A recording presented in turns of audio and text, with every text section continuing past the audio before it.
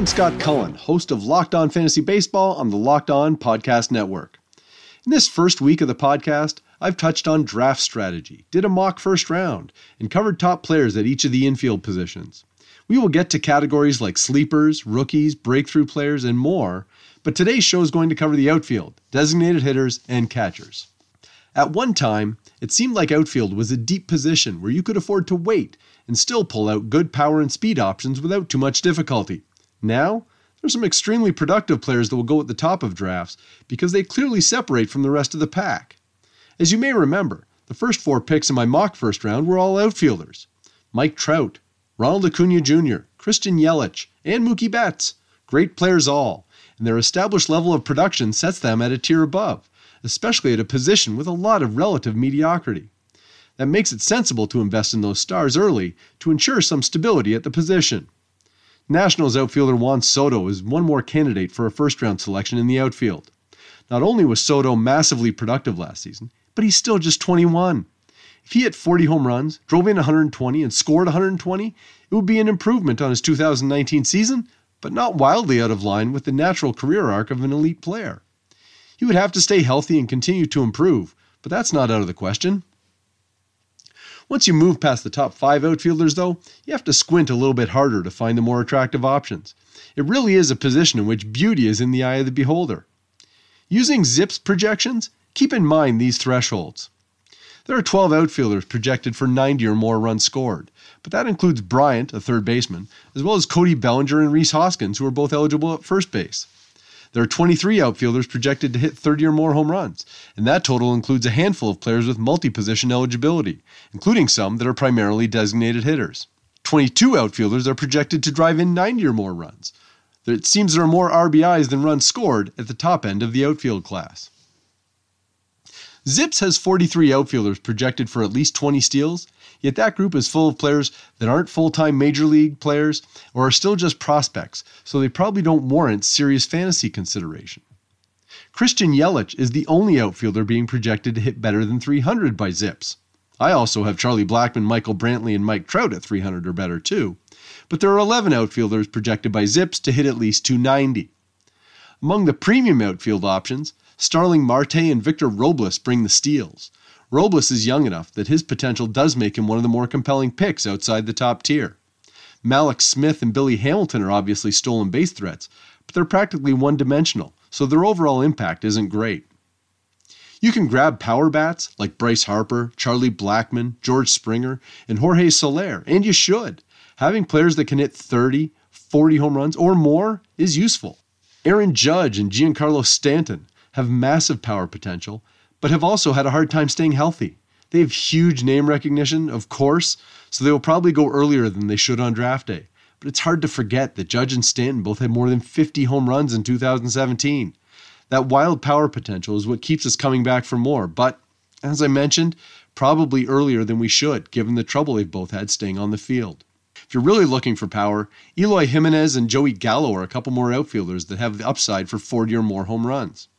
As I decry the lack of overall appeal in the outfield, keep in mind that this is relative to needing 50 or 60 of them for fantasy purposes.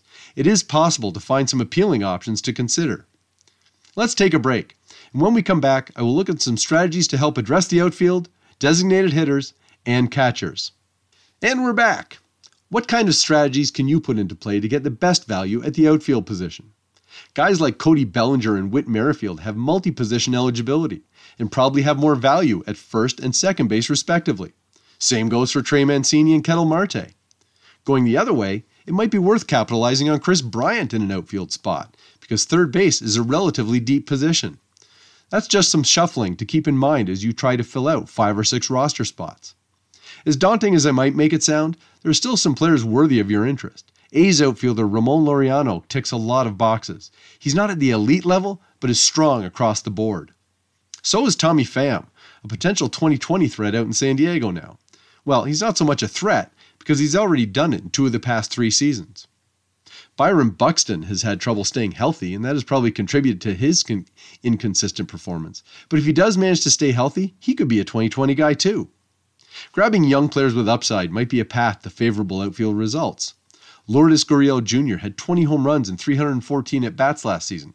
What if he could get to 500 or 550 at-bats for the Blue Jays this year?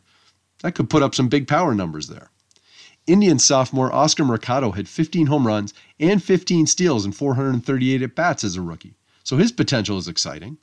And White Sox rookie Luis Robert is a 22-year-old who might have the talent to go 20-20 in his first Major League season. There's some risk in taking players who don't have an established Major League track record, but if you're looking for upside, that type of variability that a young player on the way up, that's what they can offer. Let's take a look at designated hitters. They can limit your flexibility if they don't have eligibility at a position beyond DH, but it's a good place to look for home runs. Yordan Alvarez, Nelson Cruz, Franmil Reyes, and Chris Davis are all good bets for 30-plus homers. Shohei Ohtani is a legit hitter too, hitting 40 home runs in his first 710 Major League at-bats. But the question is whether or not he will play enough to add to your offense consistently. What's ultimately important is that you address some categories through 5 or 6 outfield spots on your roster. Grab at least a couple of stolen base threats and a couple of power threats, and then try and fill in the gaps. The elite outfielders contribute both, and that's kind of what sets them apart. But this may be a position that requires some in-season flexibility. Drop a slumping outfielder who's losing playing time and pick up someone who's getting more playing time. Rinse and repeat, rinse and repeat, rinse and repeat until you find the right combination. It's funny, outfield can seem like this challenging position where there isn't great depth, but just wait until I tell you about catchers. JT Realmuto is like the one compelling option behind the plate. He has some power, can steal a few bases, and his batting average won't hurt you. Realmuto also plays a lot, and that is one of the prime strategies for handling the catcher position. Get guys that play a lot and won't kill your batting average. If they can add some home runs, great, but there just aren't that many wonderful offensive options behind the plate. For a long time, and even before he really blossomed offensively, this is why I liked Yadier Molina. He was so good defensively that he played a lot, and even in those early seasons when he was hitting like 6 home runs, Yadi was still hitting better than 275, so that made him a useful contributor. He's added some power to make his contributions a little more obvious now, but the point remains that finding a catcher who plays a lot could hold some value. Power hitters like Yasmani Grandal and Gary Sanchez can make a difference. Mitch Garver, Wilson Ramos, and Wilson Contreras are useful offensive players too.